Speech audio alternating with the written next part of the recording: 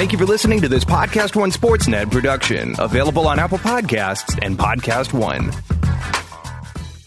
Worried about keeping up with your fave friends all summer? Or posting every perfectly pink sunset you see? Don't sweat the Connect. You can have it made in the shade with 4 lines of unlimited data for $100 a month. Scroll the staycation pics, find your new go-to takeout spot, or catch some rays on video chat. Whatever you and the crew are into, all the data makes it all that much better. Smile. You're on Cricket. Cricket Core acquired on 4 lines. Data speed limited to 3 megabits per second. Cricket may slow data speeds when the network is busy. Additional fees, usage, and restrictions apply. Have you been wanting to lose weight and get healthy? Now's the perfect time to start Nutrisystem. Enjoy your favorite foods made healthier, delivered free to your door. Right now, you can get Uniquely Yours Ultimate, our most complete foolproof plan at an amazing price. Order today and save 50%, plus get an extra $40 off. Go to Nutrisystem.com/save and discover what millions of people already know. Nutrisystem works. Limitations apply. See website for full offer details. Happy holidays from your friends at Podcast One. Hi, everyone. It's Becca from the Lady Gang. We wanted to say thank you to all our advertisers for their support this year. We couldn't do it without you. Have a very happy holiday season. Hey, this is Adam Carolla. I want to thank you for listening this year and have a happy and safe holiday. Hi, it's Barbara Boxer wishing you a happy new year. And this is Nicole. Yeah, and we're wishing you a happy holidays. Hey, everyone. It's Sheena Shea from Shenanigans. Just wishing you all happy holidays and a very happy new year. Hey guys, it's Naz and Nadia from Ladies Like Us. We want to wish our listeners a very happy holiday and say thank you to all our advertisers who support our show. We could not do it without you. Happy holidays. Hey, it's Heather and Terry Dubrow. Hello, happy holidays. Happy holidays, everybody. Chuck, I know you love being Santa.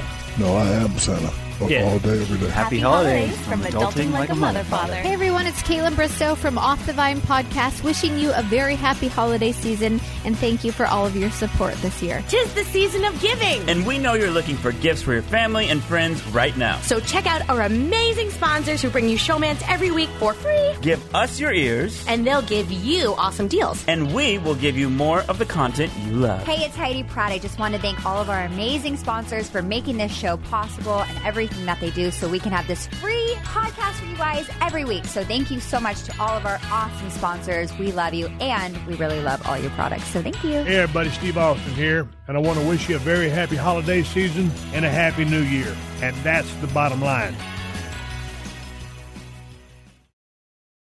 If you're like me, you struggle to find a dress shirt that fits even remotely close to well.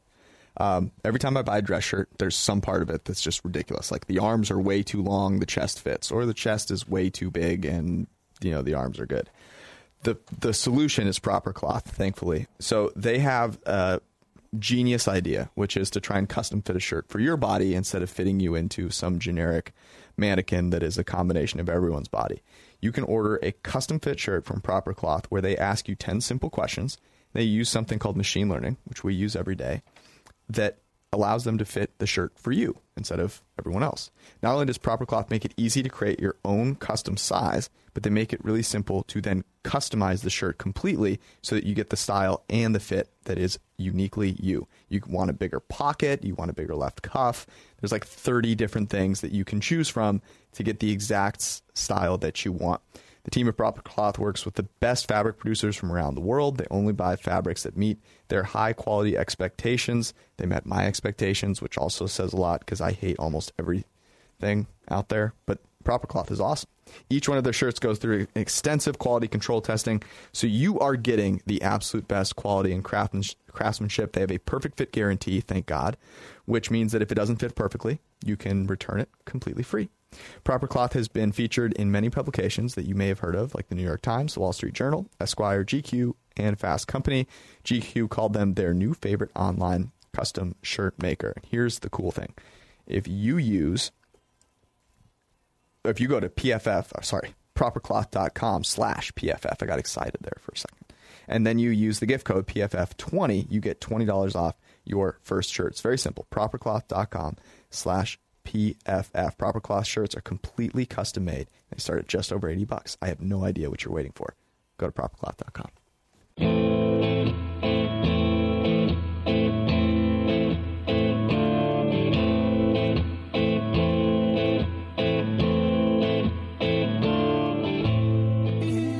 Alrighty, it's 2020. It is, yep. And we're just a couple of computer folk over here enjoying the new year and the new decade and the fact that the NFL playoffs are here. This is where the computer folk really shine. It is. Man, that was a season's worth of data. That was one hell of a press conference. We got some computer folk in the back, too, that you can't see that are just making everything work. We want to give them a shout out. The back end, the scouting is going well. Updates are immense. A lot of hamsters just running in. What about, so I wrote this in the chat that we had the other day, the Saquon, like the discussion, doesn't that sound like he's telling Saquon, like, you know, when you two parents are sort of like telling a kid, yeah, you weren't planned, but I'm not going to exactly call you a mistake. You seem to have more experience with this than I do. I love, we love you, but,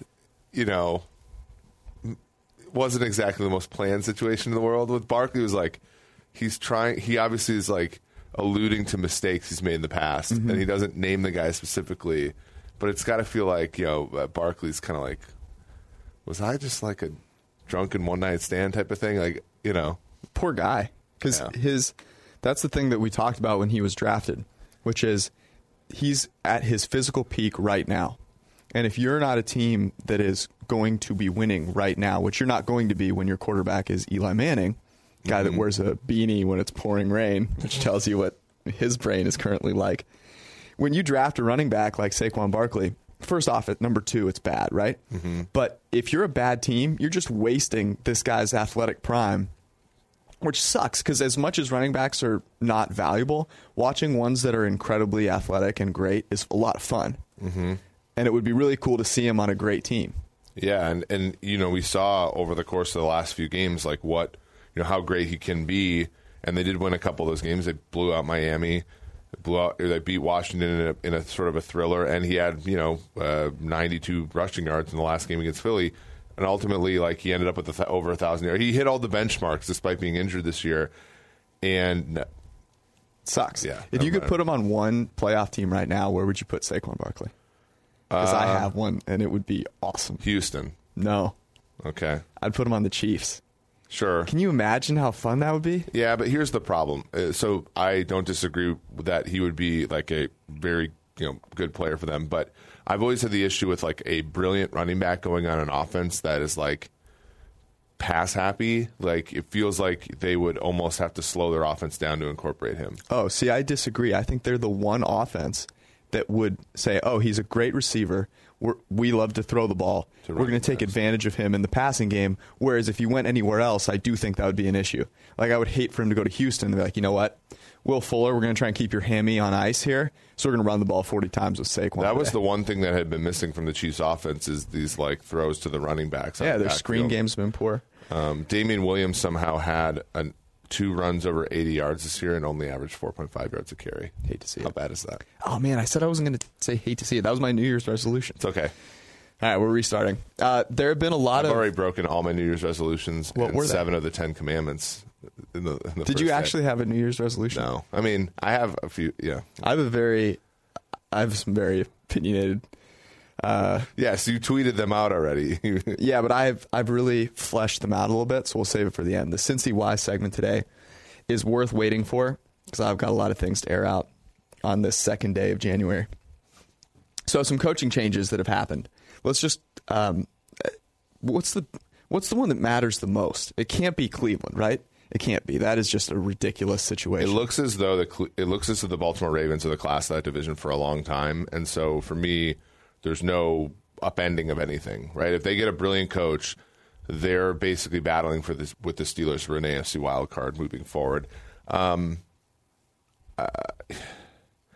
me, like I'm more disappointed in some of the moves that haven't been made. So, like if you're the Jacksonville Jaguars, like Doug Marrone took you to the AFC title game, but that team quit on you at times last year. I know they finished strong, but like that's one I didn't understand. Anthony Lynn is one I didn't understand. And Dan Quinn's one I didn't understand. Let me tell you the real bit, because I agree with you.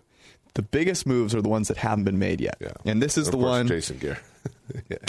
You're just going to rip it out from under me, huh? Yeah. Jason Garrett still being with the Dallas Cowboys what did we talk about on Sunday night?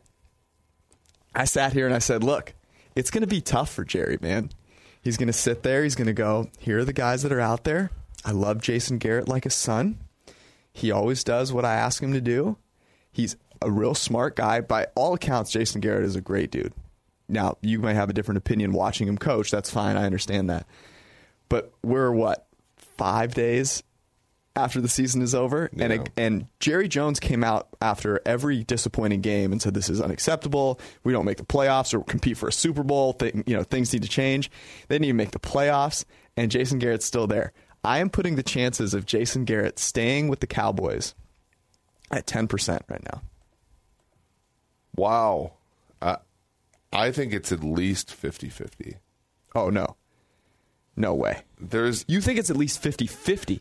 It was 0 6 days ago. They've moved meetings back.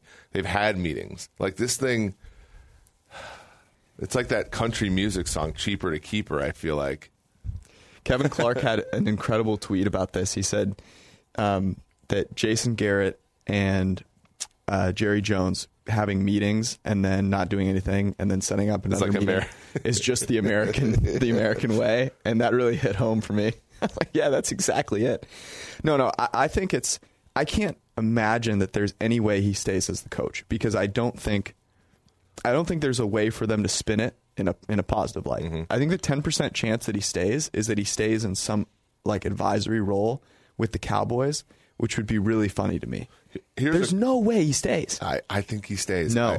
I think that there's a better than puncher's chance he stays.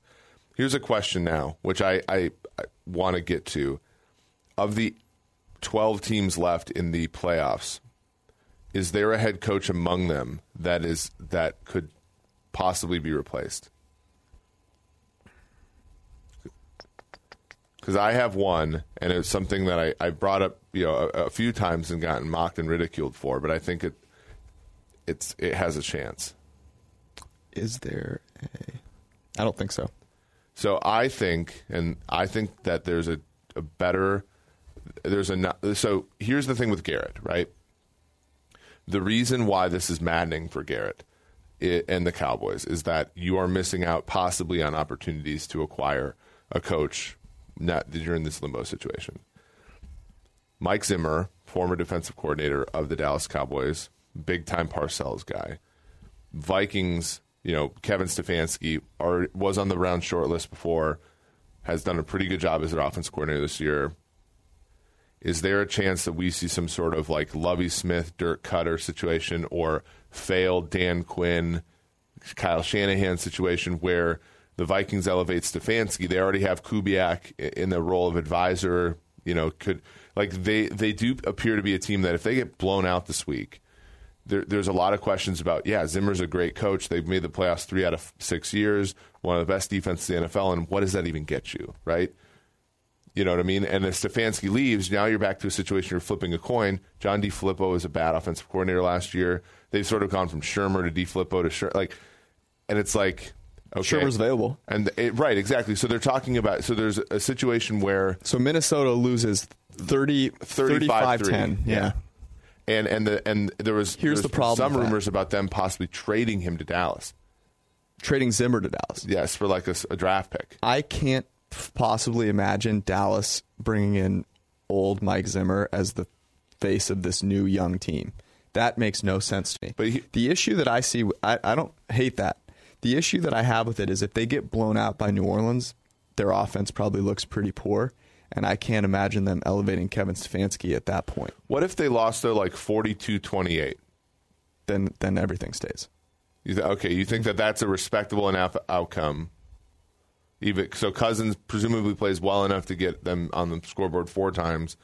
Defense is a disaster. Defense hasn't been the same this year, although the season-long stats, as we wrote about in our article, are good. When they've faced good offenses, they've been a train wreck. Yeah. I don't know. To me, that's the one that I think could happen. That makes the most sense. I can't imagine Dallas trading for him. That would crack me up. Aside from the Galaxy Brain thing, again, where we think about, we talked about this last year, Belichick to the Browns. No. It will never happen, do you think? What are you smoking? The Browns are such a funny franchise, though, that you can bring that up every year because their coach's tenure is like 1 year every year. But the problem is that Belichick is a respectable human being, and no respectable human being is going to that franchise right now. I don't know, because we talked about this. I think we talked about this the other day. Like, is there that challenge of trying to resurrect a literally dead franchise that appeals to somebody like Belichick, who I'm not saying he's bored, but like there's probably got to be some complacency built in, right? Like where you're the third seed in the AFC and it's considered a failure this year. Bill Belichick has a boat that he renames for the number of rings he's won, which tells you something about Bill Belichick. He likes going on a boat. You know what you can't do in Cleveland? Enjoy time on a boat.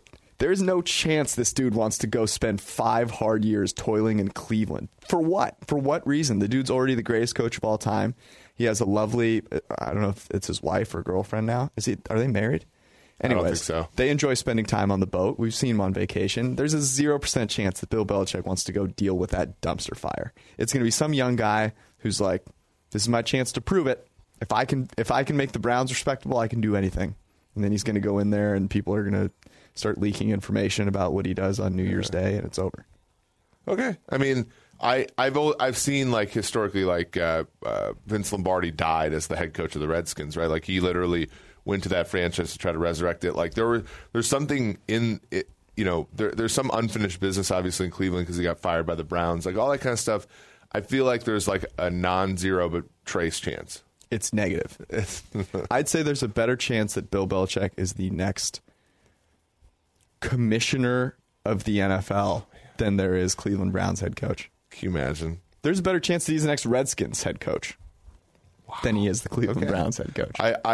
Or Cowboys. Wouldn't it be compelling, though? I think there's a better chance he's the next Cowboys head coach. I don't hate that either. Who should the Cowboys hire? Jason Garrett? Kellen Moore? So, like, and Chris Richard. There was that rumor that they fired everybody, and that, of course, was false. Yeah. I don't think it's like Kellen Moore is like 14 years old, so it's sort of hard to put that one there. Yeah. This is why I think they're still they're trying to figure out to Garrett, right? Well, like, is Matt Rule? I mean, Matt Rule's team came out pretty flat yesterday, but like, is Matt Rule? He looks great in his arch smock. Dude, he's something, isn't he? Like, appearance-wise? Him spitting on himself? Dude. Wearing an arch smock and a hoodie? I mean, indoors? There was always the hot candidate was always Chris Peterson of Washington, and he has stepped down and taken an advisory role with them. I don't know if that... And his stature has kind of declined over the years. Is it somebody like... I mean, think about somebody like Jim Harbaugh, too, like just somebody who failed at who went to the college Urban level. Meyer? Well, Urban Meyer's apparently like a candidate for the Browns now, which I can't imagine that being a good thing. But Lincoln Riley's one as well, although you have to ask yourself at this point in time, like, you know, how did the playoff game shape that? Hopefully not much, right? Because it was mostly their defense, which he doesn't really have a lot of stake in. So I don't know. It'll be an interesting one. I honestly think Zimmer is a candidate. I couldn't imagine. I think Dallas would have a conniption if they brought in the guy that old.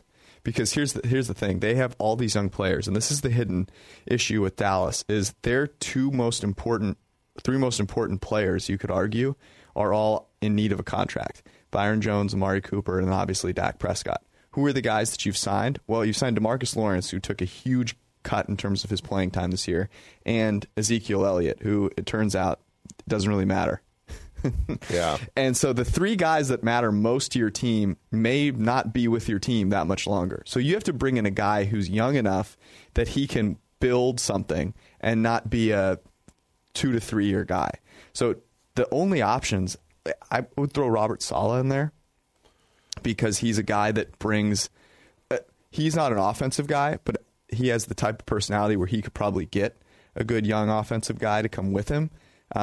But he's known as someone that is no nonsense and could create a decent culture there, which seems to be what was lacking with Jason Garrett. And as long as you have a good offensive mind, but you know me, I think you have to have an offensive guy, and I think it's Lincoln Riley. Because you can't, I mean, you can't. You risk losing him. You risk losing him. That's literally what the Vikings are dealing with, like the Zimmer thing. And not that Stefanski's some like young genius, but like you do risk. Like I do think they're having post-traumatic about losing Shermer. DiFilippo comes in, right? Yep. You waste a year of Cousins' first contract. Right? So the Browns one is the one that really is interesting to me because they seem to be associating themselves with candidates that are legit. Yeah. Except that there's a lot of things that have come out about the Browns that don't seem legit, right? And all these things all of a sudden start to leak. And personally, if I were a head coaching candidate and I hear all these things leak, I'm just saying no. It's just not happening. That was the story of John Lynch when he was interviewing for the Niners job, and he said, it was such a surprise to all of us, but that was basically his test for the Niners, organization was, could you keep this secret? Because we don't want this kind of nonsense leaking out. And, the Niners had some bumps along the road, but obviously now that the one seed in the NFC, it seems to have been a pretty good marriage between the two. And I do agree. I think, there's some level of functionality. The Niners, you think about that, they took their lumps. Like Jed York, they went, the Harbaugh thing ended terribly. Oh, you're telling me Chip Kelly, Jim Tom Sula, right? Like, those were not great times. And then, hey man, I still remember Mike Nolan. Yeah, but Singletary, Nolan and Singletary. But then they had some functionality with Harbaugh. But I'm just saying, it's been a long, even the Harbaugh one. Now, regardless of what happens in the playoffs, I feel like the Niners are in such a great place, and that's a small thing there, but it is something that's lacking with this Brown situation where it doesn't. And kudos to people like Matt Rule who are like, I'm not interviewing for these stupid jobs if they're going to be like this, right? He turned down the Browns. Structural integrity is so freaking important. It's important just in this office that we're sitting in right here that, things that you tell people don't get out. It's important at the NFL level. It's important everywhere. And if you just can't have that one modicum of decency, I think it should write you off in a lot of different ways. The last thing that came out was that Baker Mayfield was out drinking in Austin. Same. So who cares? What? What I would be concerned about is if it came out that Baker Mayfield's been sitting in a dark room by himself, not drinking anything but kombucha for the past 3 weeks. If you had the season Baker had this year, you deserve a couple nights out. Stop it. I tweeted this out, but I said, we always talk about things in hindsight with respect to how successful that person's been. So hear a story of Tom Brady. He goes out and wins beer chugging contests. It's what a great leader. Yeah. Leader of men. Yeah, everybody can relate to him now. Yeah. It's ridiculous. I'm going to make a bold prediction that Baker Mayfield in 5 years is on the verge of winning a Super Bowl with the Patriots. And Jameis is the quarterback of the Browns. I think there's a better chance that Belichick coaches Mayfield as a Patriots quarterback than as a Browns quarterback, and that the Browns are still looking for a head coach in when the decade turns in 2030. They're like, wow, Baker Mayfield, greatest thing that ever happened to the New England Patriots. Well, interestingly, I think just Dan Snyder's still the owner, but just to wrap this up, Rivera, I think is a good hire by Washington. I think, he says some dumb stuff, but honestly, the way that he acts feels like he understands that there are edges to be had in football. Goes for it on fourth down. He probably not as much as he should, but he's willing to. But he's willing to. Bruce Allen being out, I think, really helps. I think there was always an issue with sort of functionality, as you talk about, with that franchise. So now you look at the Giants. That's why a guy like Mike McCarthy is looking at the Giants, because the NFC East is not a division. That division is wide open moving forward. The Eagles seem to be the class of that division, but they're the new Falcons. Struggling. So. They weren't 500 this year. Here's the interesting thing about Rivera going. So I think having the second pick is very appealing to him. Now, they're going to take Chase Young. There's no doubt about it. But I'm going to say this again. They should consider taking Tua if he's healthy, or trading down, because that team has a lot of issues, especially offensively, and you don't know anything about Dwayne Haskins yet. You know nothing about him. And unless you have a good quarterback, it does not matter. Mm-hmm. And I don't mean average. I mean good. Yeah. You can't – it's what's a good example? It's like a comedian. An average comedian isn't good. You don't go, you know what? I'm going to check out this Netflix special by this average comedian. They're either really good or they're worth nothing, right? You're throwing tomatoes at them. And the Redskins and all these teams at the top of the draft, with the exception of, let's see, the Lions, I guess, they don't know any, or the Chargers.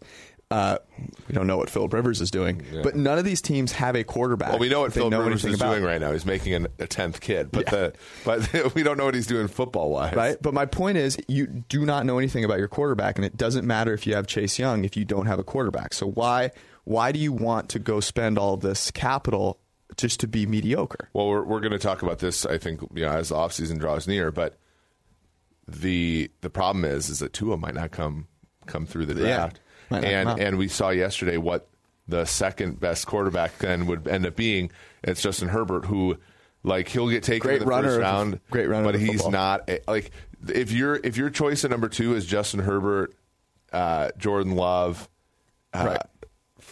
Jake. At that point, I'm taking Jake Fromm. Jacob Eason. So I'm not taking at that point. You're trying to trade back. I'm not that insane. And you're trying to trade back. You're trying to trade back, and if you can't,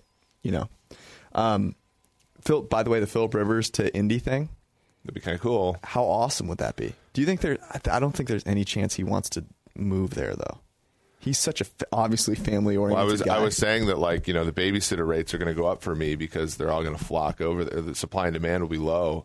Yeah, I don't think the family would ever. The thing is, I don't think his family would move there. So he would just be. But he's very much though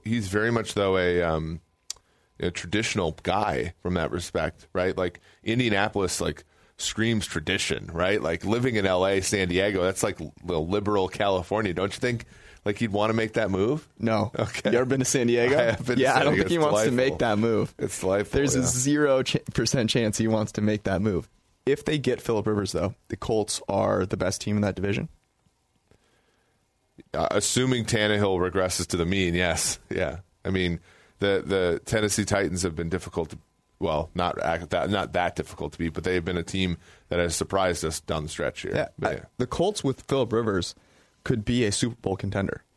They have all of the infrastructural parts that you want. They have a great offensive line. Frank Reich is a brilliant offensive mind. They have a defense that does a good job of maximizing all of their resources. Yeah. And they have a franchise, unlike the Chargers, that does a very good job of maximizing all of its pieces, which the Chargers have been on the other side where everyone gets injured and they just somehow manage to underperform every year.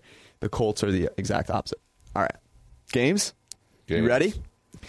All right, we're going to go in order of when they happen. So the Saturday afternoon game on ESPN, not surprisingly, is in Houston for the 15th straight year. Buffalo at Houston on Monday morning, early Monday morning. I said I thought Houston would be a 4.5-point favorite. They're now 2.5-point favorites. I'm still struggling to figure out why Deshaun Watson is getting absolutely zero respect. Both of us liked the over 41 at the time, and now it's 43.5. So we were, I think, on the right side there. Houston minus 2.5. Even if you have to lay the $1.20, I'm starting to convince myself that Will Fuller being back is going to help. With J.J. Watt being back is going to help. The issue, though, is just okay, does Fuller play the whole game, right, is one of those. And then how does Watson perform? I mean, because we talked about this. It's just he has 3 games this year with grades under 50. He has 3 more games with grades under 70. For a really good quarterback, he just has some clunkers. And there's generally a common theme in them, which is that some of his best players aren't healthy.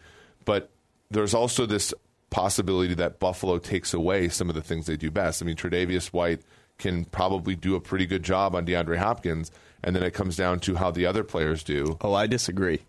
Okay. So I think Hopkins is going to roast Tre'Davious White, and my reasoning for that is that when they met 2 years ago, so that game a couple years ago where they played in Houston was Deshaun Watson's lowest graded game of the past 2 seasons. However, Julian Davenport had maybe the worst pass-protecting game in the history of the universe, and Watson was under siege the whole game. So we didn't really see the offense. Now, Houston won that game by 7, interestingly. It was a pick 6 by Nate Peterman, I think that. And what happened with Tre'Davious White and DeAndre Hopkins was Tre'Davious White actually got flagged 3 times. That's not something that's ever happened before for Tre'Davious White. I anticipate DeAndre Hopkins having a lot of success. And if Will Fuller can at least sprint down the field a few times, Kenny Stills is a guy that is a very solid wide receiver. Mm-hmm. If Laramie Tunsil, it looks like he's going to play, looks like Will Fuller's going to play, looks like J.J. Watt's going to play, that is a huge boost for that team. Enormous. Yeah, and right. And so then the question then becomes, okay, if, and I think we're starting to come up to why we like Houston here ultimately, if Houston plays their average to above average game, can Josh Allen do anything? Because I think on the other side of the ball, Houston's defense is bad. I mean, I think they were worst in the NFL in yards per play allowed, 31st in our Massey ranking, using that PFF grades and stuff like that. But Allen literally led the NFL in percentage of negative graded throws. So is this going to be something where, like, to me, there's such high variance here? Because if Allen is accurate and plays well, which we've seen him do at times, Houston's defense is very markable, right? But if Allen plays like he's kind of played on average this year, I think Houston's defensive woes won't be seen until round 2. The Buffalo Bills, I agree with you. The Buffalo Bills are averaging negative expected points added per pass. To translate, their average pass play is getting them further away from scoring, which is hilarious. Yep. The Houston Texans are, I believe, 7th in EPA per pass play. They have a dramatically better offense. They have the dramatically better quarterback. And the fact that they are only favored by 2.5 is an absolute slap in the face to Deshaun Watson and the Houston Texans. However, if the Bills win or cover, and if they cover, there's probably a decent chance they win. What's the reason why? What's the one thing that's going to happen? I think it's they bottle up Watson. And Watson has a game like he has against Tampa where he's, just a little off. He's a little hurt. He's not moving very well. Hopkins drops a pass or two, right? They turn the ball over a little bit. Buffalo's defense does a pretty good job, with those things. And then Josh Allen doesn't screw the game up. That's how Buffalo wins. I have a different take on that because I don't think there's any way that Deshaun Watson, with his weapons and the fact that they have a chance now to move forward in the playoffs, they're going to put up a good effort. But the way that the Bills can cover this is Josh Allen, not the passer, but the runner, against a defense that plays a lot of man coverage, that isn't particularly good, and he just runs wild. And he has like 100 yards rushing. Yeah. And that's, to me, the way that the Bills can cover this is a Josh Allen, a decent passing game, doesn't make too many mistakes, but as a runner is able to take advantage. Interesting you didn't mention Frank Gore. I did not, shockingly. On the flip side, though, the Houston covering scenario seems far more likely, which is, okay, Josh Allen is average Josh Allen. Their passing offense is average Bills passing offense. It's hard for me to envision them scoring more than 20 points. Mm-hmm. Whereas with Houston, if Will Fuller is out there, they have one of the, I think, 5 best offenses in the NFL, and they're going to score over 20 at home. Yeah, and another thing that's not trivial at all is that the Bills' rushing defense, so the Bills' passing defense is one of the NFL's best. And you look at their secondary, they are, top 6 or something in WAR generated. They're very good in terms of, they're top 3 players in the secondary. You get down to their nickel and their second guy, they're a little shaky, but they're good, right? But teams have had success running the football against them. Mm-hmm. Philly did, and Philly's not a good offense, right? Teams have had success moving that way. And an underrated part of Houston's offense is their running game is not a focal point. Mm-hmm. I feel like they run the football that in a way that's set up by their pass. And Carlos Hyde is a runner that has gotten the yards that's blocked for him this year. And I think in this game, they can kind of control the game with Watson being efficient and also bringing in the big plays. And then Carlos Hyde legitimately helped them control the game against Kansas City. That's a great point. And I'm not trying to make a point of the running game is the reason here, but the Houston, to their credit, has done a really good job of mixing and matching to the point where it made a sled dog like Carlos Hyde look like a premier running back in the NFL this year. And if we know he's not, but that's something where, check this out. So there was a point this season, I'm not sure if it's still the case, I'd have to check, but where the only two rushing offenses that averaged a positive expected points added per play, per run, were the Ravens, who were by a mile, and then the Houston Texans. Yep. Now, that tells you that the Houston Texans' run game is more efficient than the Buffalo Bills' passing game. Yep. Which, if that's the case, they're going to cover this number. Deshaun Watson is the better passer, but he's also the better runner. And I can't believe it took us this long to get to this point. But he took the week off last week. This is a game that they need. This franchise needs to win this game. The Buffalo Bills don't need to win this game. They already made it to the playoffs. They had a really nice year. For the Houston Texans to have a successful season, for Deshaun Watson to feel as though he is making progress, they have to win this game. And there's no chance that Deshaun Watson is going down without laying his body on the line. Do you want to hear something funny? So you talk about they rested their starters against Tennessee. After that 21-point loss, Houston's been outscored this year by 7 points. Wow. So they've played close games all year. And again, it's one of those issues where that, to me, that gives me a little bit of pause, right? But I just see this as being them being in a different class as Buffalo here. Buffalo, a very good team that's done a very good job of elevating from basically a team that was in the dumps, and now is I think what is going to be a perennial playoff team. But right now, I think despite like some of these like random stats that have gone against Houston, I think that they're the better team, and I think that they cover the number here. I'll close it out with this: the Buffalo Bills did not beat a single playoff team this year. Yeah, they beat the Titans with Marcus Mariota, which, by the way, does not come close to counting. The Tennessee Titans with Marcus Mariota were a top 5 pick team coming up. Whereas the Houston Texans have gone into Kansas City, beaten Kansas City. They've beaten New England handily, right? They are a team that wins games against good teams. They know how to do that. And for whatever that's worth, that matters. Well, and Houston had, and this is going to come up in another game, Houston had the second toughest schedule per average PFF ELO. Buffalo had a 29th. So, yes, I think stepping up in class is often, the times that Buffalo stepped up in class and won, it was against Duck Hodges and the Pittsburgh Steelers, which we know now not a step up. A bit of fool's gold. Obviously, Tennessee missed 4 field goals in that game, and Marcus Mariota is the quarterback. That's not going to happen. That wouldn't have been the case this time. So, yeah, it's just a different class here, but again, if you're going to buy into Houston, buyer beware, because there are this is not like a stone cold lock, in my opinion. Okay.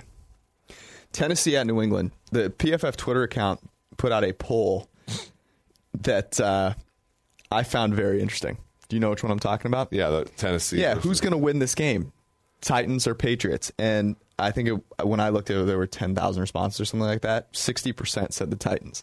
Which I don't know if that just tells you about the activity of people on Twitter at that time of the day. But the Patriots fans are they're out there.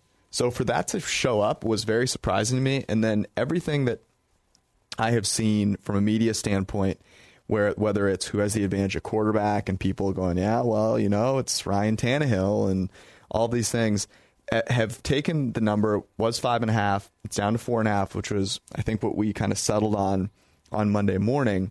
There is a lot of love for the Tennessee Titans, which is like, are you kidding me?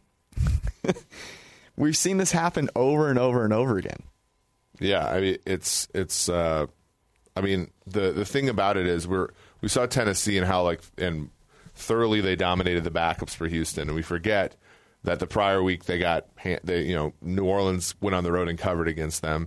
The previous week, Houston went on the road and covered against them. Should have smashed them. Should have smashed them. Tannehill continues to look very comfortable in the pocket. He is averaging 13.5 passing yards per play action pass. When pressured, he has the second highest pass rating. He's the highest pass rating when clean. He's had a terrific season, all told. But there's no way that Belichick looks at this situation. And granted, going at 5.5, I did like Tennessee, but you look at this and you say, Tennessee to win the game outright. I don't think there's any way that Belichick allows Tannehill to get outside the pocket, right? And to have the comfortability that he's had before. There's also the fact that Tannehill has taken a sack on 31.5% of the times he's been pressured this year. Mariota was one of only 2 quarterbacks who was ahead of him in that. No quarterback has taken sacks at a higher rate overall than Ryan Tannehill. And that's why they're not scoring 45 points a game with him, because those sacks kill drives, right? You can be efficient throwing the football, but if you're starting at 2nd and 20, that's a tough move. Literally 1 of every 10 dropbacks, he's taking a sack.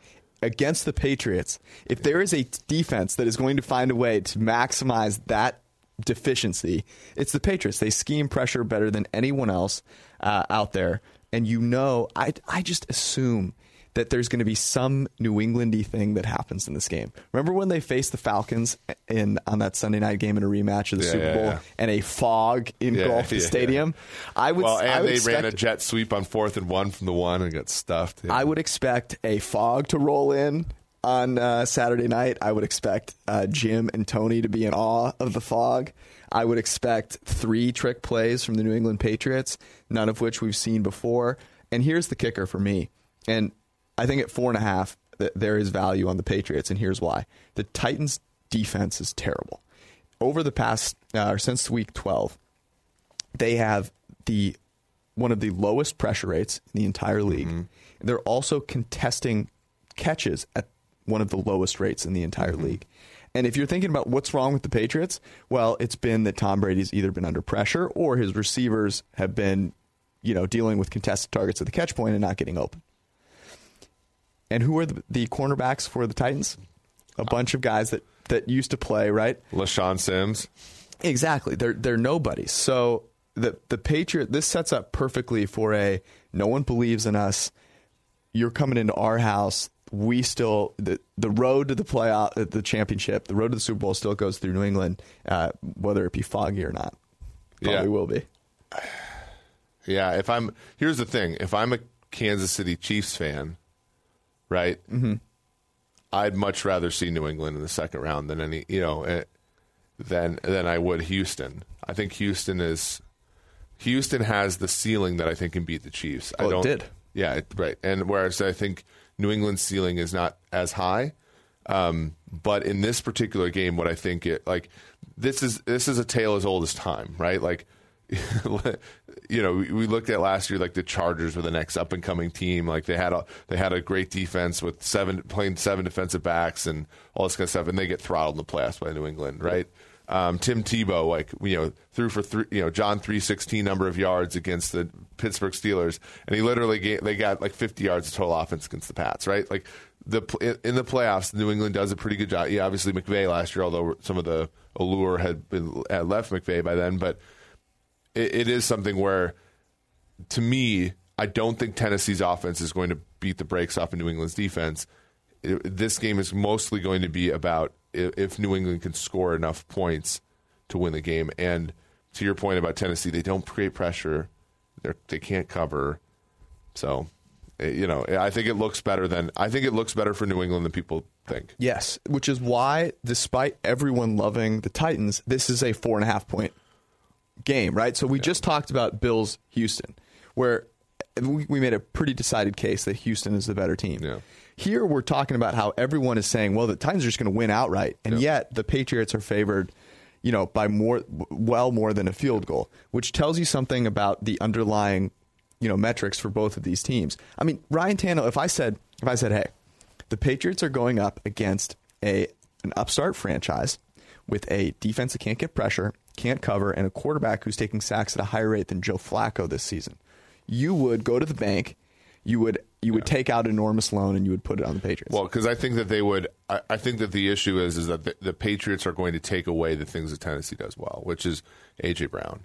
And we saw, Gilmore is not a god. He got by Devontae Parker last week. But at the same time, I would bet on him doing that type of job more than any cornerback in the entire NFL. So, yeah, I like it here. Here's the question I think that, people are going to probably ask. If you have, New England at at -4.5, tease that up to 10.5. Is Tennessee a teaser leg this week? Because I think that New England's a low enough scoring team where I can see them winning this game by 10, right? Very similar to the Buffalo game where they covered the spread but Buffalo covered the teaser leg. Is this a teaser opportunity in a weekend where there's not a whole lot of value on the board? Yeah, I like it, and I think about the ways in which Tennessee could cover this and or cover the teaser. The teaser, and it's all about Tannehill not having a meltdown. So if you think Tannehill is meltdown proof, then both of those possibilities occur, right? Because the path to them covering is Ryan Tannehill plays like Ryan Tannehill's played, which means he's going to take some sacks, but he's going to hit some deep plays. Yep. And New England's going to struggle offensively. Exactly. Like New England's not going to be able to get a 14-point lead against this team. So I like that a lot. The thing, it all hinges on what is the likelihood that Ryan Tannehill, who played wide receiver at one point, ends up showing up to New England in the fog and not being able to see. Yeah. Like that is what causes that not to happen. On the other side of things, if you're like, okay, what does it take? What is the path by which New England covers? It is a little murky because you still are kind of hoping that Tannehill really struggles, but you're also saying, hey, they're going to run a few trick plays and at least one of them's got to hit, right? That's kind of the way. So if you reverse engineer that and you say, okay, well, New England's relying on trick plays. If a team is relying on trick plays to cover 10.5, that seems like something I'd like to buy into. Yeah. So that's a leg that I kind of like. Speaking of another leg that I kind of like. You have two legs, which is surprising because you just went to the sports book in Indianapolis where having two legs is not very common. Right. It put me in the upper distribution. So Minnesota at New Orleans in a rematch of the Minneapolis Miracle, a game that we had New Orleans as +5 as our lock of the week way back when. Mm-hmm. And while my family and I were on a family vacation in San Diego, Stephon Diggs running into the end zone and me sweating out whether they're going to kick the extra point, everybody else had fun. That was a little bit less fun for us. Here's the thing. New Orleans is anywhere. It depends upon where you look. 7.5-point favorite to 8.5 is where I've seen it. How does Minnesota keep this game close? So I was trying to figure this out, and I had this as like a 6-point spread on Monday, and the reason for that is if Thielen plays. So let's say Thielen is 85%, and you go, okay, which offense is more explosive? Not which offense is better, but which offense is more explosive? It's the Minnesota Vikings. In fact, this season, their expected points added per pass play is higher than that of the New Orleans Saints. Now, I know that includes some Teddy Bridgewater, but just humor me for a second. Mm-hmm. So the way that Minnesota keeps this close is because they can hit a big play, whereas the New Orleans Saints are much more of a matriculate the ball down the field and score with efficiency on a lot of plays. Whereas the Vikings, if Kirk Cousins just manages not to implode, which is a very real possibility, right? There's you flip a coin, heads, Kirk Cousins literally loses his mind and his brain leaks out of his ear. Tails, he is able to bring himself onto the field with full coherence. The Minnesota Vikings can hit a couple of big plays with Stephon Diggs and Adam Thielen and keep this one close. That is how it happens in my mind. Yeah, right, and I agree with you. My only comeback is that the Saints have actually been super explosive of late. Yes, and you look, which is weird. You look at the last three weeks; they're averaging basically a quarter of an expected point in the first half of games, about a fifth of an expected point overall. I know it's Panthers defense, and I know that it was Tennessee's defense, but they are making chunk plays to tight end. Jared Cook, he has been what they thought he would be and what he wasn't for the first 10 weeks of the season. He's led the position in yards per route run since week 12. He's been awesome, right? Michael Thomas is, obviously has the ability to make downfield plays. They haven't, needed him to necessarily. And then Kamara, he's gotten out of a slump. It's interesting that their offense has been still pretty damn good, even though Kamara has had his worst season in the pros this year. So in that regard, I agree with you that they are more across the street type of offense than a jump across the street type of offense.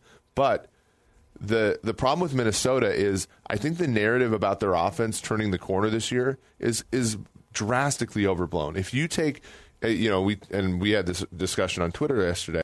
If you take out the 4 October games where they faced, not the 1986 Giants, but the actual New York Giants, the Detroit Lions, the Philadelphia Eagles, who were struggling at the time, and I'm blanking on the last team. But you take out those 4 games that they played, Cousins' grade this season among quarterbacks 17th.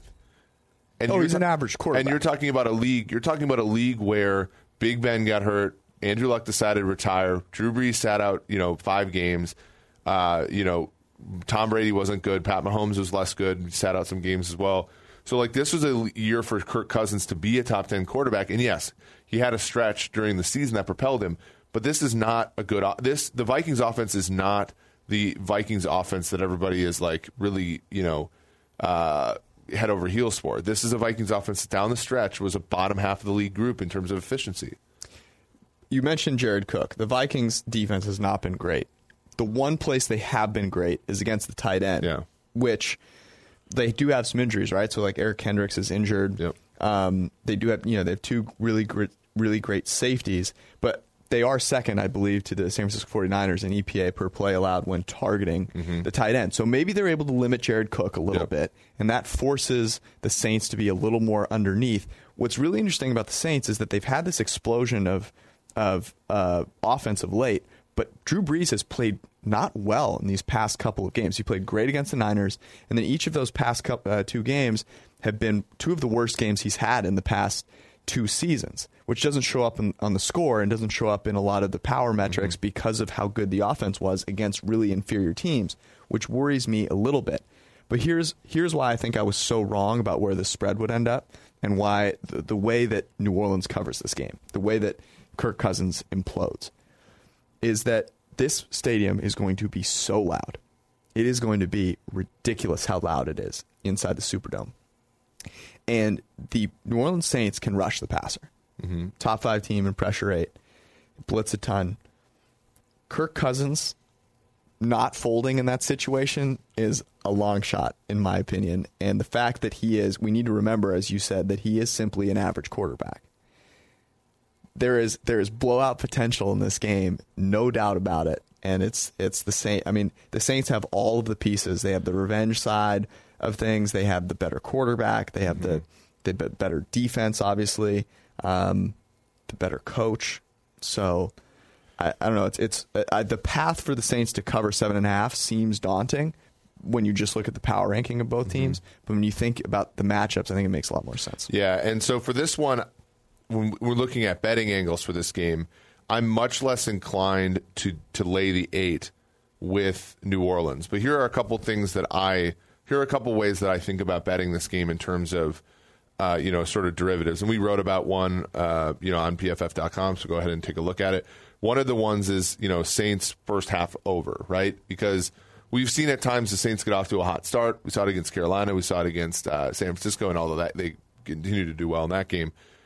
Get off to a hot start and then kind of run the game out because they're ahead. But right now you can get 13.5 first half points, which you're basically asking that Saints offense to score 2 touchdowns in the first half. And you are laying a price for it. 14 would be somewhere more even, like 100 minus 110 type of thing. Either one of those I think you can't go wrong with. Another one that I really do like is teasing this game down to like 2.5 or less. Because that way, if this game's laying at 8 right now, you can take a 6-point teaser down to 2. All the Saints really have to do is win the game by a field goal. You match that with what we talk about with Tennessee, or what we might talk about a little bit later with Philadelphia, and that's a pretty good. That's teasing through 2 key numbers, 7 and 3. I think is a pretty solid play. This is the one time that I really like your teaser analysis. It shows that you have been deep in the depths of degeneracy for the past 3 days. You came out just to do the podcast, actually. Yeah. It was noticeable that your voice had, you'd really been grinding it out over the past few days. I had to watch I had like real money on Justin Herbert yesterday, and I was sorry. Yeah. But this makes a ton of sense because the idea that the Saints would manage to lose this game after what all has happened is really hard to fathom. And they have such an advantage over the Vikings in basically every aspect. I actually think there's probably a lot of, hey, well, the Vikings have a good defense, and feel like is their defense better than the Saints' defense? Well, and I actually don't buy that. I don't think that the Vikings' defense is better than the Saints. And there's the narrative that Zimmer has performed well when playing against GOAT quarterbacks, which historically has been okay. Like they bottled up Rodgers, but we're finding out that Rodgers is not that good, right? Like since Zimmer took over in 2014, Rodgers was MVP, and then since then he's been a steady decline. I miss the old Aaron Rodgers. Yeah. Breeze had some games. Breeze had some mediocre games, including the first half of Minneapolis Miracle. Matt Ryan as well. But this season, they faced what I would consider, they faced the Lions. They gave up basically over 400 yards. They played Dak. They gave up over 400 yards. They faced Russell Wilson. They gave up over 400 yards. This season has been sprinkled in with Matt Moore's. They lost to Matt Moore, by the way. Brandon Allen, Eli, or Eli/Daniel Jones, Haskins /Keenum. Their season is weird, and why you can't this is a small sample sport. You have to drill down a little bit further, and this defense has struggled against good offenses, and I think that happens today. The thing is, you can't this week you can't hide your cornerbacks. I got excited. Xavier Rhodes is a below replacement level corner this year. Mike Hughes, their top graded cornerback doesn't crack the top 50.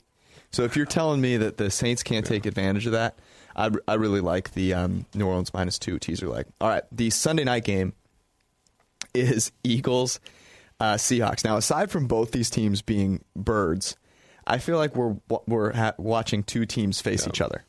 And the reason for that is that both these teams have supporting casts that suck. Both of these teams have quarterbacks that are really good.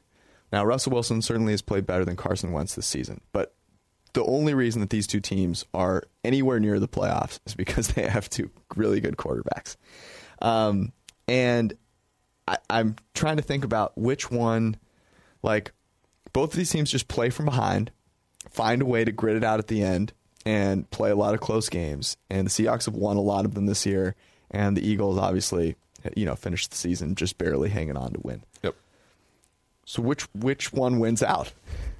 Yeah. So there was something I was reading early in the week that said that there's some sort of angle where if you look at strength of schedule in the first round of the playoffs and you blindly bet the team with the higher strength of schedule, that has covered 70% of the time. Yeah. And so that one, Seattle has the third toughest schedule for us versus PFF Elo. Philadelphia 32nd, right? So in some ways, Seattle has been battle tested. But the hard part about that is that Seattle is not hasn't been that good, right? So the hard part would be it would make sense if two equally yoked teams were playing each other and one had gone through this gauntlet and the other hadn't. But I don't know. So there's one angle for Seattle, right? That makes me push back a little bit on a Philadelphia play. But there's also the fact that Doug Peterson, I think, is just so much more prepared for a situation like this than Pete Carroll and Brian Schottenheimer and company, that I think they're going to find a way, and I don't know. It's a tough one. I have a hard time with either side of this game, but I do think that there are a couple of compelling cases for both sides. Yeah. So the thing with, these teams met in Week 12. Yeah. Right? Well, we had the Eagles and spread column. And one of the things about that game was the Eagles' pressure. That defensive line really, really got to Russell Wilson. They sacked him 6 times. That seems to be a very possible thing that could happen again. There's no reason to say, well, all of a sudden the Seahawks offensive line's gotten better. In fact, it's gotten way worse. Mm-hmm. Right? They don't have Dwayne Brown in there. It's been a real struggle for them. Yep. The other thing is that the Eagles' offense is very bad, but the places that they attack with the tight end and with the running back, the Seahawks have not stopped. Yeah. So refuse to change their approach. Right. They're just out there playing 3 linebackers, and Dallas Goedert's really come on. Zach Ertz, it looks like he's going to try and play. But if you're hey, how do the Eagles actually grit out a win in the playoffs? It's exactly against a team like the Seahawks, who have no offensive line, and their defense isn't going to offer such a resistance against the one thing that the Eagles do, which is line up in 12 personnel and throw to tight ends. Mm-hmm. That's all they're going to do. So the compelling case for the Eagles is, hey, they're an underdog at home. We've seen this story before. And, oh, by the way, they're playing a team that has a great quarterback but nothing else. Yeah. Well, and we've seen this like repeatedly. And the crazy part is you and I watched that Sunday night game. Niners completely control the game, and somehow Seattle has a chance at the end. Right? If you're going to take the points and bet Philly here, you have to know that that's a possibility. And it's a frustrating one because there really should be no reason for it in many cases. Now, the reason why I don't think that this is a game that like I'm going to like we were going to give out or something as a spread picks article pick was Zach Ertz, Miles Sanders, Lane Johnson, Jalen Mills are all smashing it. Questionable, right? And Wentz doesn't have great yards per attempt, but he's had a pretty good year, all things considering, everything.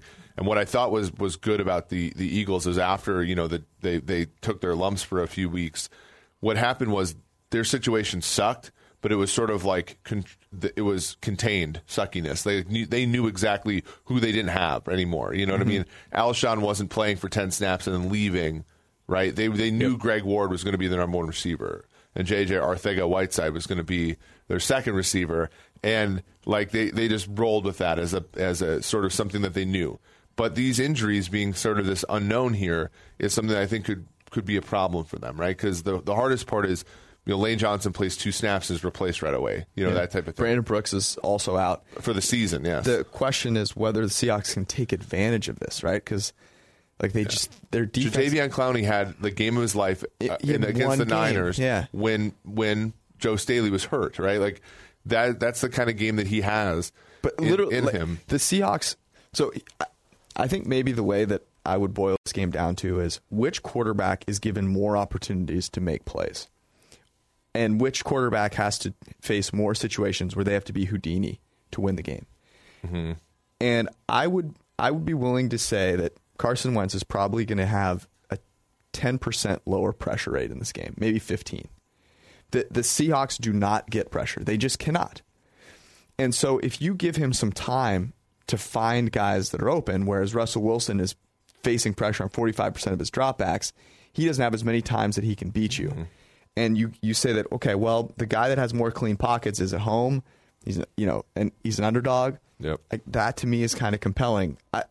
It's really hard because both these teams feel so like I just have no idea what I'm getting. The Eagles have basically been the Falcons this year in terms of everything going wrong. I think they have the most drops on 3rd or 4th down of any team in the NFL. Like, that's exactly what the Falcons have been. Behavior. It's like it's not something that's stable, but for this team, it just happens. Yeah. This number has moved a little bit, obviously not through any key numbers, but Philly opened at a -1. It got out to Seattle -2, and then now it's Seattle -1.5. I see it at -2 some places. Yeah, so this is like you're not crossing any key numbers. Honestly, if you can get lucky enough to get any of each side at +3, that to me is like the best bet of the weekend. Mm-hmm. But I don't think it's ever going to get there. So the one option that because Seattle has not extended on any teams at all this year, they're a close game team. Is if you want to look at another teaser leg, I do think if you tease Philadelphia to +8.5, that's through the 3 and through the 7. That's another possibility. And you're getting a team like Philly who likes to play close games. Seattle likes to play close games. You don't really care who wins. You just hope it stays close.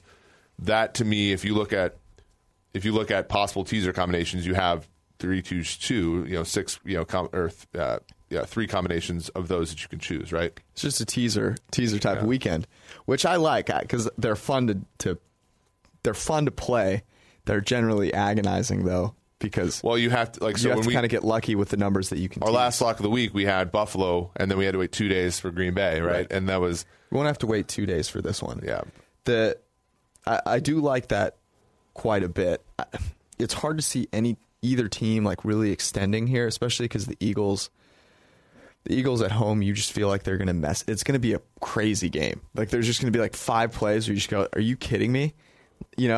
But. And both teams love to run on 2nd and long, and so like it stays low scoring, and you're like, okay, well, if it's low scoring, probably no one's going to win by more than 8.5 points. And then there's also the whole, the Seahawks just continually get in their own way too. Both of these teams. In that San Francisco game, or on the Sunday night, right? Yeah. The delay of game that pushed them from the 1 to the 5. I know. Which I actually don't think hurt their chances of scoring as much as people want to give it credit for. No, but just not taking a quarter, not having the presence of mind to literally just sneak that ball in, knowing that what are you taking off at maximum 10 more seconds? Like Russell should have just went up to the line of scrimmage and everybody's freaking out and snuck the ball over the goal line. Yeah, right. Because if you thought about that, it's actually interesting, right? So if they had tried to sneak and not gotten it, you have to spike the ball. Yeah. Okay. Fine, but you still get 2 shots from the 1. Yep. Like that's not good enough for you. What else are you going to do? And this is again back to the preparedness, right? Like we can say whatever we want about the Eagles' second down run rate. Talk about their penchant for enticing 3rd and longs. We could talk however we want about San Francisco and how maybe they're built too much around the run game, all that kind of stuff. But I can tell you this. Shanahan has told his team, if that's the situation, we're running a sneak, right? Or we're going to run a goal line, something that's, like another play would be like, that would be literally a play where I would look at the goal line fade. You come in, snap the ball, throw a fade to David Moore or whomever is out there, and if it's incomplete, fine. It's just like a spike. If it's not incomplete, whatever. But like, that's a thing where, like, that some teams have prepared for that. The Patriots have prepared for that situation. The Eagles have prepared for that situation. Niners probably have. Maybe the Rams have. And Seattle clearly did not. Yeah, they clearly did not. And it sucks because, like, Russell Wilson should. That was an MVP performance from him that night if they win, right? And unfortunately, one play is probably not going to get it done. Not going to get done. All right. So there's some interesting ones here. I think it comes down to this in terms of lock of the week stuff. Which last week we did not have one because Tennessee game. Right. They ended up deciding not to play their guys. Their guys are just fun. We're either picking a teaser or we're going with Houston minus 2.5. Yeah. Where are you leaning? That's a great. So the Houston minus 2.5 is just so pure. I don't think it's a lock. The problem is I don't think it's a lock, but I do love being on the side of Deshaun Watson. It's just so comforting. It's a good feeling, man. And the Bills, like, I like the Bills as a franchise, but I think this is another game where I don't know. Like, and here the thing is, you're only laying 2.5. You're not laying the full 3. So like if the back door's open, the Bills are going to win the game outright, right? It's not going to be one of those where, we're laying 4 and Buffalo is down 10 with, 3 minutes to play and we're sweating out the last drive. Like, our Houston's incentives are aligned with our incentives here. So I am with you, but I will point out that New Orleans minus 2, Philly plus 8.5 is very enticing because we enumerated the many ways that New Orleans is far superior to the Vikings. I think the only reason that you would be really worried about that is that maybe Drew Brees' signs of decline really manifest themselves here and he really struggles. If they play like they play in the first half against Tennessee the whole game, we might be in trouble. Yeah. Philly plus 8.5, you risk Russell Wilson all of a sudden just saying, you know what, I'm going to have one of these games where I'm going to throw 5 perfect 30-plus yard passes. Yep. And he can do that. No quarterback has a better accuracy rate on over-the-shoulder throws than Russell Wilson. I mean, he's fantastic at them. But both of those scenarios feel pretty outlierish. So the Tennessee one is risky to me because of New England and just what they can do. Right, like, if they play Ryan like they did Tannehill against gets the food Chargers. poisoning, eats bad crab the night before. Just happens. If they play like they did against the Chargers in the playoffs last year, this game, you're sweating out like the backdoor cover here. But Tennessee could win the game outright, right? So I don't know. What do you think? Where do you gun to your head? Which one do you have to take? My initial, I think so here's the thing. I think the game that has the most, where the market line is the most divergent from where it should be is Houston. Mm-hmm. So even though I like both teasers, I do think both of those lines initially are pretty efficient. Okay. And it looks pretty and we're not concerned about Will Fuller playing or Watt playing. To me, that's the only.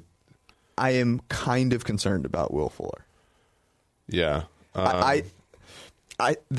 Here's the thing. The reason it's 2.5 is that people believe that the Bills' defense is very good and that the Bills overall are very good and are just writing off the fact that the Texans have a far better offense, and offense is what matters. Yeah, so do you think we'll see Will Fuller? Bill Bryan said, yes, I do. I think he'll play Sunday or Saturday. So that's really the bet we're making. We're making the bet that Will Fuller plays and that he matters, and I agree with it. All right. Let's do it. By the way, though, the teasers are still there, and I will be playing them. The teasers are still there. I think I took the New Orleans-Philly teaser on Monday because it just made so much sense. The Tennessee one was one we just openly discussed here. I also like. Tennessee keeping that game close is, I think, a fairly obvious choice. Nothing goes wrong with obvious choices. That's true. All right. That was fun. I enjoy the wild card. You now are seeming to come around on it. I am. It took me a while, but which is having to watch bowl games. I was about to say, having to watch Pop Warner on New Year's Day is what will get you through it. I managed to make it through New Year's Day and those games by feeding myself nice things. Mm-hmm. You got through it by winning money on those things in a sports book with a lot of people in wheelchairs. Mm-hmm. Time for the Cincy Why. Oh, wow. Okay, I'm excited. Okay. It's this time of the year, right? It's January 1st, and everyone has a New Year's resolution. And you turn on the TV, and it's just like how on Christmas, every commercial you see is a car with a bow on it, and then for the new year... And then me asking for the refund. Yes. And then as New Year's comes around, it's like every other commercial is a Peloton, a Bowflex, a stair climber, this thing called the mirror. Have you seen the mirror? No. It's a mirror that you hang on your wall that has a fitness trainer in the mirror and tells you what movements to do, and you stand in front of the mirror and you do the movements. It's breathtaking. It's like $1,000. I personally I couldn't believe that this is where we've gotten in life, but you're legitimately buying $1,000 mirror to show you a workout in the mirror. Whatever. It's the most wonderful I would at least prefer that people buy the mirror and stay in their own home. But of course, so I go to the gym yesterday, and I'm just going to my apartment gym because the Cincy Y is closed on New Year's. At least I thought it was. I wasn't going to make that trek just to find out. And to give you a sense of my apartment gym, it's a traditional apartment gym in that no one really uses it because everyone assumes an apartment gym sucks, so they just go somewhere else. So the most people I've ever seen in this gym are maybe 3, and it's usually a pretty hilarious combo of people. I walked down yesterday, and there's like 10 people in there. Oh, my goodness. 10 people in there, and it is bumping. And I can tell that none of these people have worked out in 11 months. I mean, it is very clear, right? Their clothing looks a little awkward. They're not exactly in the greatest shape. There's a couple of them that are running on the treadmill and look like they're going to die. And I know these so I'm trying to be supportive, right? I try really hard kind of not to laugh. I don't end up making that happen. But my whole thing with this is I think it's society's issue is that they have people make these resolutions at this time of the year. Yeah. So if you flipped it around and you were like, okay, instead of deciding to start working out in the cold, bitter January months where I already look like crap and I'm just going to put a bunch of clothes on afterwards, if it was like a spring or an early summer thing, I think it'd have way more success. Yeah, you're talking about like an endpoint problem. Yeah. In the world. Yeah. No, I don't. Yeah. What we should do. Okay, you're $1 million idea. We should make a national holiday. Like June 1, National Resolution. Get your shit together day. National Resolution Day. Yeah, National Don't Be Fat Anymore Day, where you decide to. And here's the other issue: but it's not just. It's so like, for example, I have a coffee addiction. I decided on January 1st I was going to give up coffee for a month, and like it's not just weight related things, but it's honestly like literally just like natural self control day. Well. My problem with those types of things, and I think you can probably make some good out of this, but when people go, I'm going to do something for a month, I'm going to stop smoking cigarettes for a month. Yeah. Okay, great. Month goes by, back to a pack a day. I'm going to work out for a month straight. Right. Okay, that happens. I then eat 6 pizzas and don't work out for the next 11 months. Mm-hmm. Rinse, lather, repeat. People go into these things without any sort of plan, right? So they're like, the other problem is they get hammered on New Year's Eve. And then they go, okay, I got to make this happen. Like I told myself I was going to go to the gym. They have no plan. They go in there, they do a couple push-ups, they throw up. They're like, this is miserable. Lasts a week. It just doesn't happen. So I think that's brilliant. I'd support that.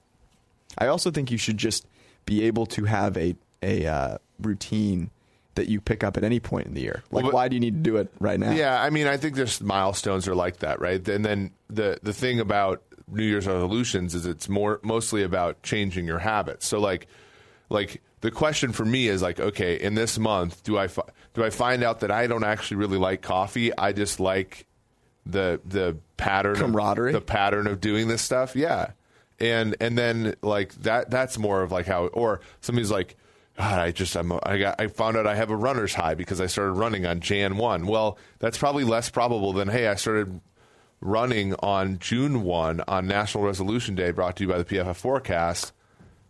I think it has a chance. And you would have less. The other issue is people are traveling, so they don't have time to like actually think through a routine that would work for them. And that's why routines, you don't build habits because you don't have any.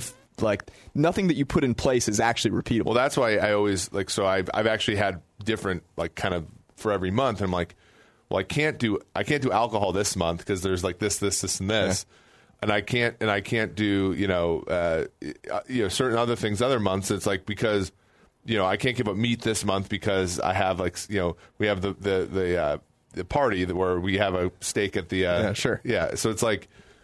That's like the difficult thing too. It's that the endpoints are not like perfectly aligned, right? Well, I also think the idea of giving something up cold turkey is poor.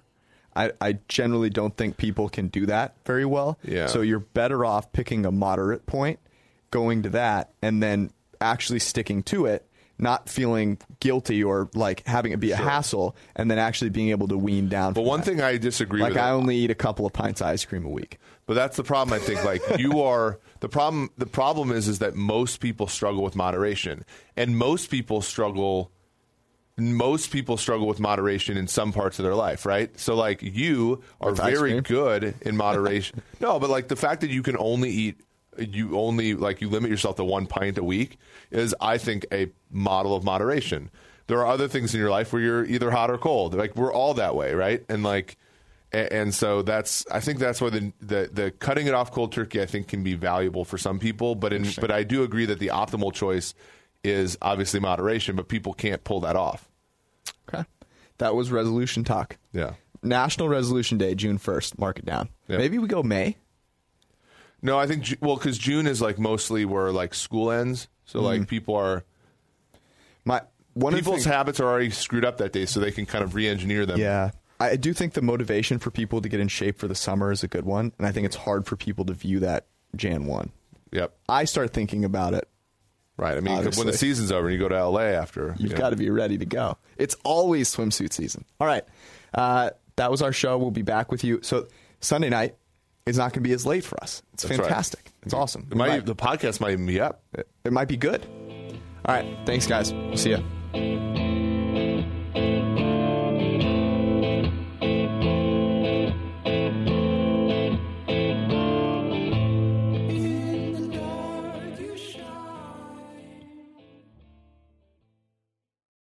Worried about keeping up with your fave friends all summer? Or posting every perfectly pink sunset you see? Don't sweat the connect. You can have it made in the shade with 4 lines of unlimited data for $100 a month. Scroll the staycation pics, find your new go-to takeout spot, or catch some rays on video chat. Whatever you and the crew are into, all the data makes it all that much better. Smile. You're on Cricket. Cricket Core acquired on 4 lines. Data speed limited to 3 megabits per second. Cricket may slow data speeds when the network is busy. Additional fees, usage, and restrictions apply. Have you been wanting to lose weight and get healthy? Now's the perfect time to start Nutrisystem. Enjoy your favorite foods made healthier, delivered free to your door. Right now, you can get Uniquely Yours Ultimate, our most complete foolproof plan at an amazing price. Order today and save 50%, plus get an extra $40 off. Go to Nutrisystem.com/save and discover what millions of people already know. Nutrisystem works. Limitations apply. See website for full offer details.